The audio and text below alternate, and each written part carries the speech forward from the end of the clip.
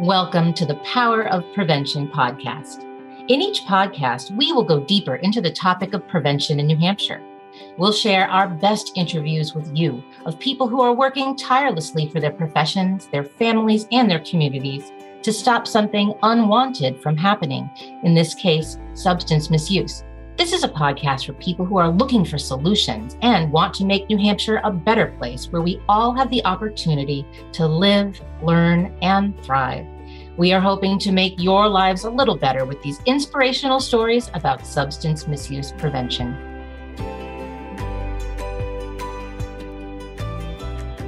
Vaping or e-cigarette use has been described as a public health crisis.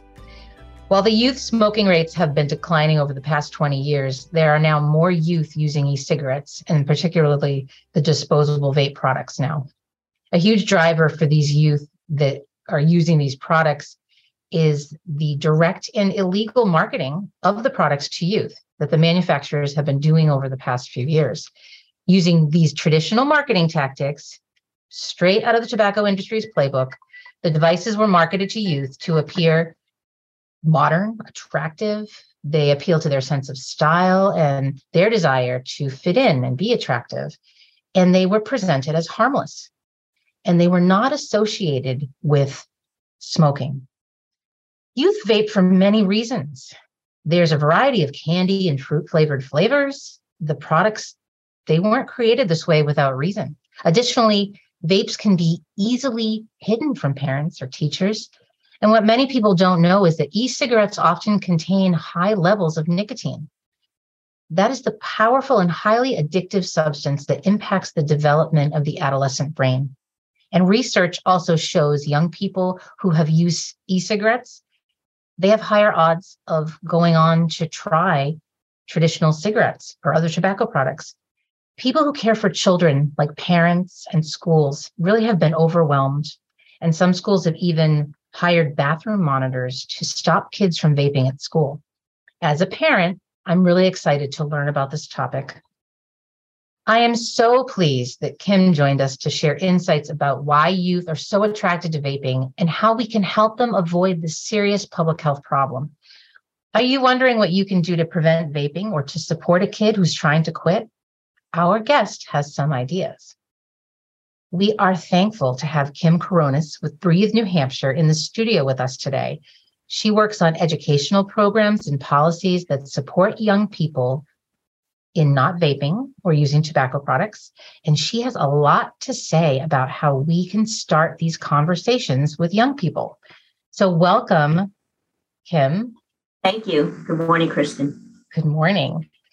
To start, Kim, I'd like if you could help us understand why so many young people are vaping. Like, what is the attraction? I think one thing we can look at initially that stands out to us in the public health fields are how the devices looked back in 2006, 2007, when they first came onto the market. It looked like a traditional cigarette. It was kind of clunky. The devices were anywhere from $150 and up. The only thing in them were nicotine cartridges, and it was being promoted and sold as a tool to help adult smokers quit smoking. And since then, they've evolved a great deal. We're looking at thousands of flavors, hundreds of device types. They come in very attractive, sleek designs. They're colorful. The huge draw seems to be the flavors. I think if we got away from flavors, a lot of younger people would be less attracted to them. You don't have that smell of a cigarette, the smokiness. It's less noticeable. It can be concealed more as far as vaping. So I think that's some of the things that have driven the youth market. Also, the way they've been promoted. You're not seeing ads that necessarily are directed to adults who are trying to quit smoking. E-cigarettes or vaping have been marketed as a tool to help adults quit smoking. But instead, they have attracted youth. And we saw rates of youth use skyrocket. Our guest breaks down how this happened. Our view is no, it is not harmless. And I think most public health organizations agree with that, especially when it comes to youth use.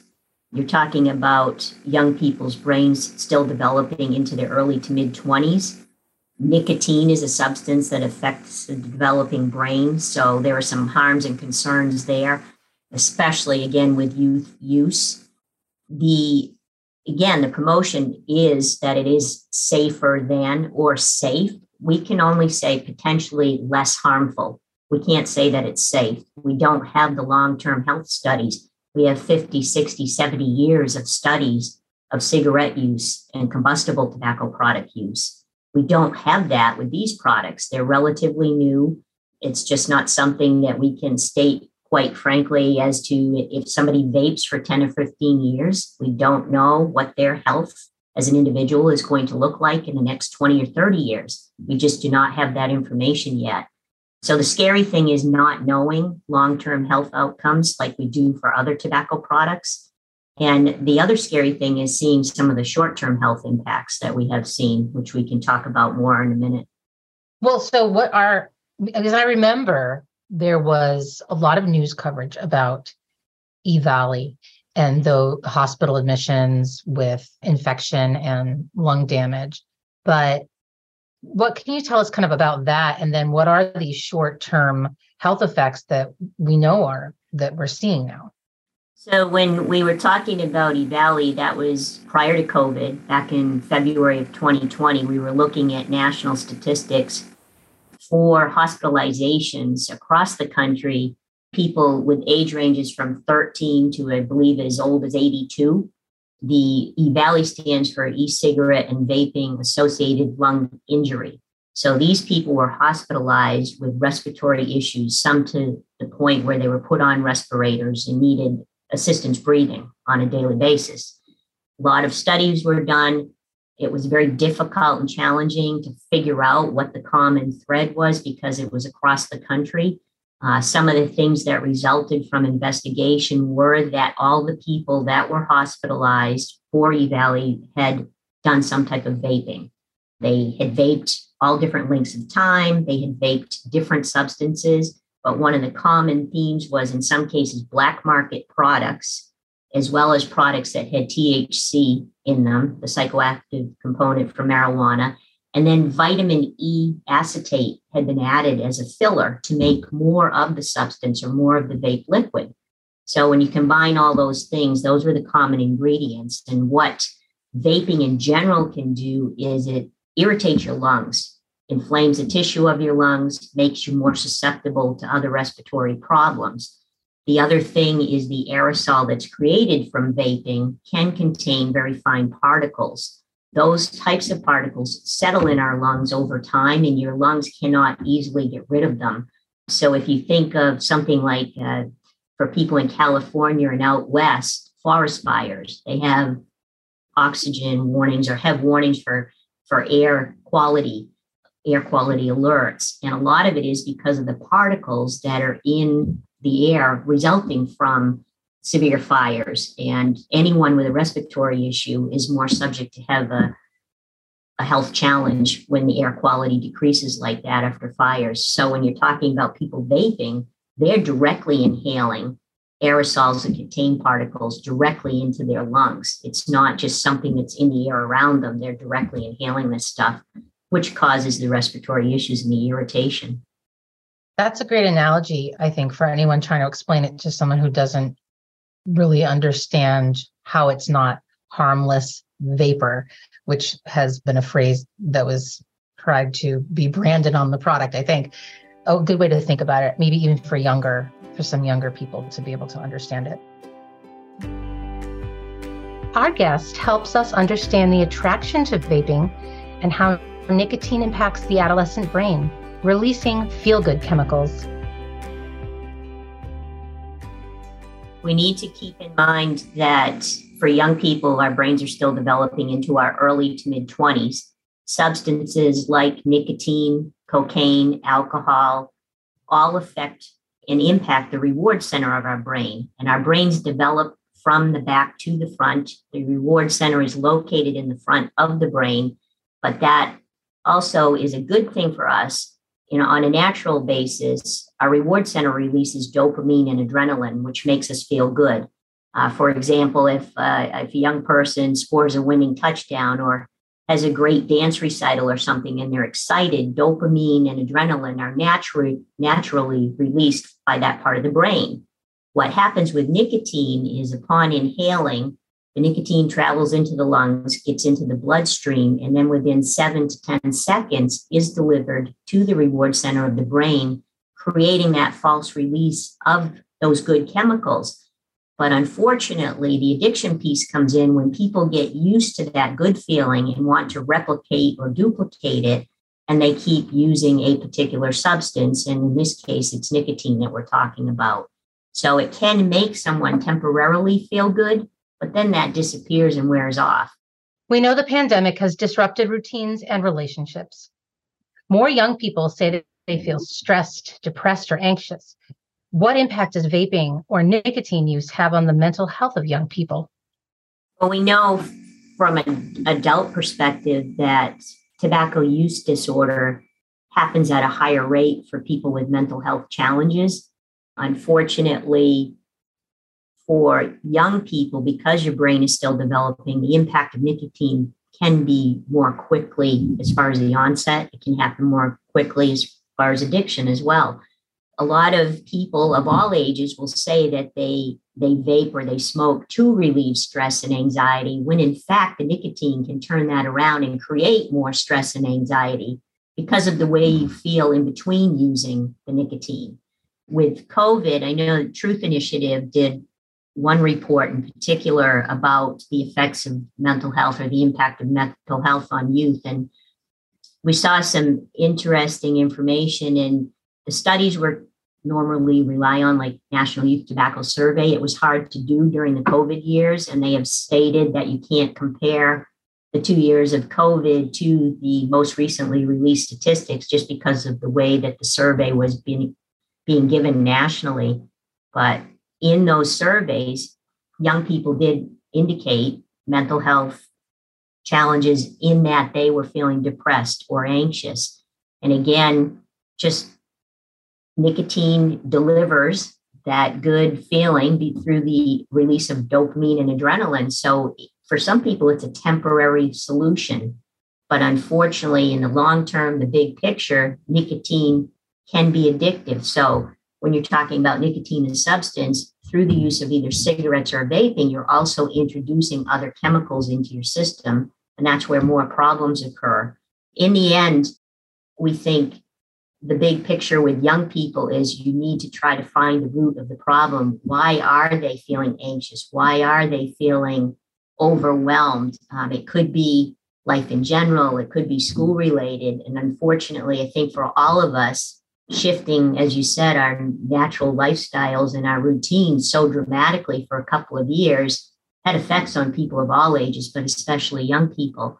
We also have to be careful with suggesting what can help them. I mean, a lot of schools initially a couple of years ago were treating use of tobacco products or use of vape products on school grounds with the reaction was suspend them, which doesn't really help them and doesn't teach them anything. So we're looking at the bigger picture. We need to kind of develop support teams for young people, whether it's, the guidance counselor, the school nurse, the SAP at a school, a LADAC, or anybody that's trained to work with young people, but also offering them ways to quit using nicotine, like My Life, My Quit. That's an example where you're able to reach out. They can reach out confidentially to a trained tobacco treatment specialist or a quit smoking or quit vaping coach. So we have to make them aware of some of the possible health outcomes. Also let them know that there may be another reason why they're turning to vaping or smoking. Try to direct them to other forms or other ways and means of releasing the anxiety and tension. Suggest that they replace the vaping and the smoking with going for a walk or yoga or deep breathing, almost like you do with an adult that's trying to quit smoking. Just give them some other alternatives to try to relieve the stress and anxiety and work with them that way. But again, it has to get back to the root of the problem, just like we do with adults that are trying to quit smoking. That's really good advice. And I imagine that Breathe New Hampshire has maybe provided assistance or worked with some schools to educate staff maybe around best practices on what to do in these situations that you were just talking about. What would you say about how parents or anyone that is responsible and cares for a child or a young person, how can they talk to young people about this, and what can they do to have that discussion and then help the young person to stop using the products? First of all, it's extremely difficult for anyone of any age to quit using any nicotine product, whether it's cigarettes, dissolvable products, or vaping. Doesn't matter if you're an adult, it doesn't matter if you're a young person. It could take multiple times to quit. And I think that's the first thing to share with anybody of any age, that you may not get it to happen the first time you try. For many people, it's multiple attempts. I think directing people of any age to programs that offer that quit coach and somebody that has been trained as a tobacco treatment specialist, that's a great start, because they can actually work more with the person as an individual to find out what triggers their use of nicotine and what behaviors they can change, or what environmental things they can change to get away from the nicotine or get away from the cigarettes or the vapes. I think for all of us working with young people, we need to realize that those students that are born in 2007, 2008, and after, they're growing up with vape devices and vapes and e-cigarettes being out there. It's something that's part of their life. It's not a new product to them, because they're growing up in that age where they see it, hear about it through social media, see it even more. So for them, it's more of a routine thing. But I think just letting them know that people do care, that we want to understand why they make some of these choices, but also to try to get them on a path to make healthier choices. It's interesting when we work with students through our Vaping Unveiled program, when we do presentations, not just for adults, but for young people, the questions we get are pretty amazing. They want the information, they want to understand. And when you start sharing information with them as how it in fact may impact your brain or impact your lung health, they do have good questions. And I think when we can share concrete information and share our concerns as to what happens when you use these products, they understand that they do have to make some choices, that maybe it's promoted as the social thing to do, but it's not necessarily the safe thing to do.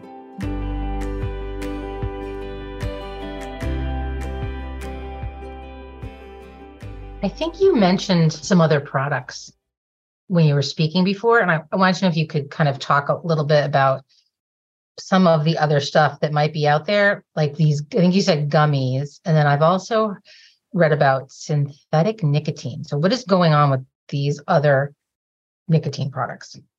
There's a ton out there. They continue to evolve. I think years ago, we knew about cigars, cigarettes, and what we used to call dip tobacco or snuff. Now you have, I think within 10 years ago even, you had orbs and strips and sticks, things that look like toothpicks that are loaded with nicotine. Orbs look like Tic Tacs, for example. They're that shape and size. And then strips look like Listerine strips almost. Now you've moved forward another 10 years and you're looking at products. Gummies are actually loaded with nicotine. They are like a gummy candy. They come in a tin. I think they're 12 to a tin at times, various nicotine levels, which is the other concerning factor with all of these products. The levels of nicotine in this country are not regulated for these products. So you're seeing amounts in wide ranges for whether it's a vape or a gummy or a dissolvable.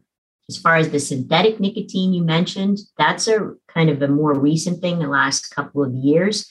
There are companies that are creating what they are marketing and promoting as tobacco leaf-free or tobacco-free nicotine. It doesn't mean that it's any less addictive. It means it's created in a lab. It's not necessarily taking the components from a traditional tobacco plant and harvesting the plant.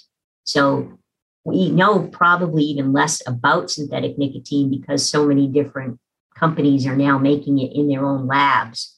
It is still high volume, high concentration, but that is being seen in dissolvable products. It's being seen in the gummies. There's actually some companies out there that have a line of dissolvable products, and they have a whole section that is just geared toward young female purchasers, just based on the flavors and the way that the design of the container that it comes in. So again, flavors in general for all of these products cover the harshness of the other chemicals in the product.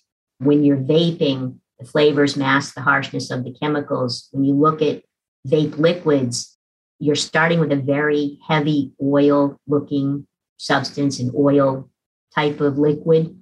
You cannot heat it up at a variety of temperatures with a variety of chemicals in it for the flavors and expect to get water vapor. So that's where the aerosol piece comes in.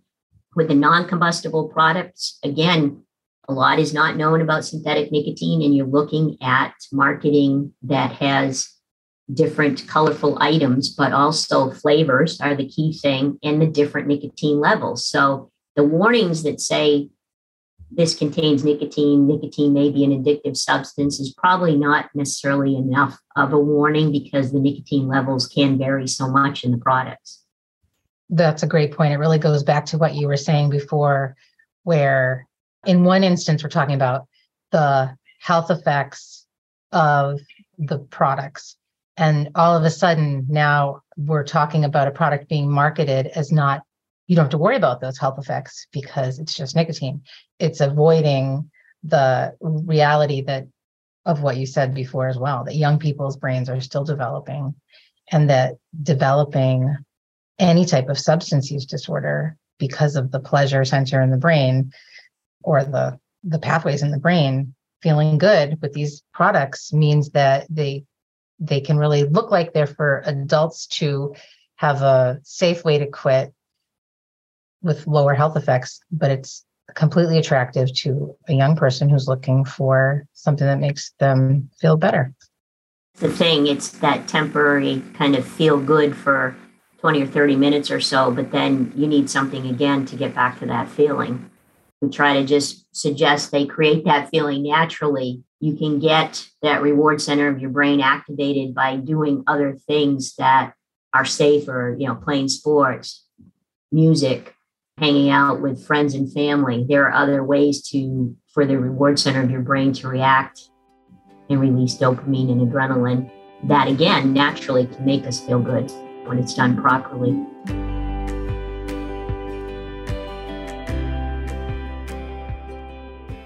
Well, you've really brought up a lot of interesting points and provided some great guidance, I think, on how schools and people who care for youth can approach dealing with young people that are using these products, and really being cognizant about the fact that people can't just stop a behavior that is chemically causing a tobacco use disorder or nicotine use disorder. I think that's a really great point.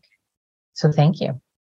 I think overall, our best resource is to listen to the young people, listen to their questions. We have that opportunity when we visit schools, because we try to do question and answers, obviously, every session that we do. And sometimes we get questions in advance. So we have an opportunity to see kind of what they're thinking. And I just find it interesting in the requests that we have started to get this year and the requests that we were getting last year were coming more from the middle school age group, middle school schools, which is not a good thing because it means that it's happening more at the younger age levels. I had an opportunity last week to visit a school, and it was 6th, 7th, and 8th graders, and even how 6th graders versus 8th graders, some of the questions were very interesting and very different, because just the way our brains are and the way we all think can be different. But when you're looking at young kids, for the 6th graders, their big question was, well, why, if it's so bad for everybody, why is it still out there? Putting it basically. And then you have to kind of get across to them too. There are a lot of things that are sold or that we are able to buy that are not necessarily good for us. But in this case, for this product, there's a lot of things that impact your brain and your lung health directly that we do know about right now. So if you can share with them what we do know and what we're worried about moving forward, they will think about it. And I'm always amazed at the questions that they have at a young age. One thing that we ask all of the guests when they come on our show is, how do you describe prevention?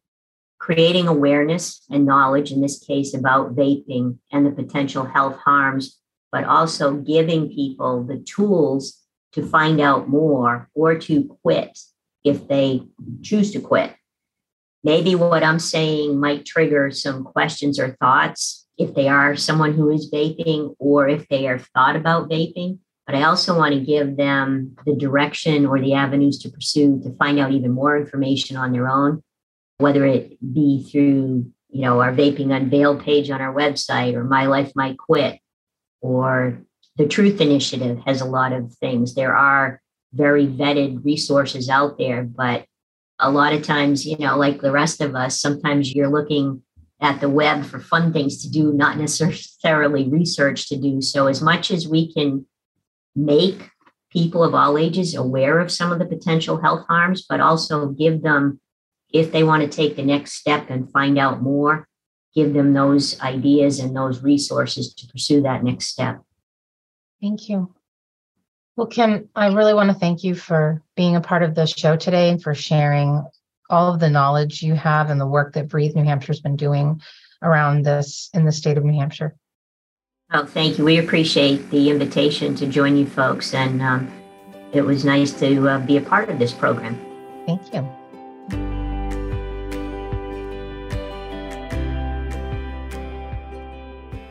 I'm so pleased Kim joined us to share insights about why youth are so attracted to vaping and how we can help them avoid this serious public health problem.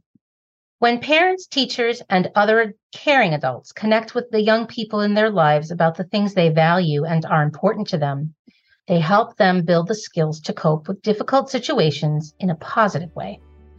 Talking to youth about the facts and negative consequences of vaping and nicotine addiction is a form of prevention. I hope we've inspired you to have these conversations.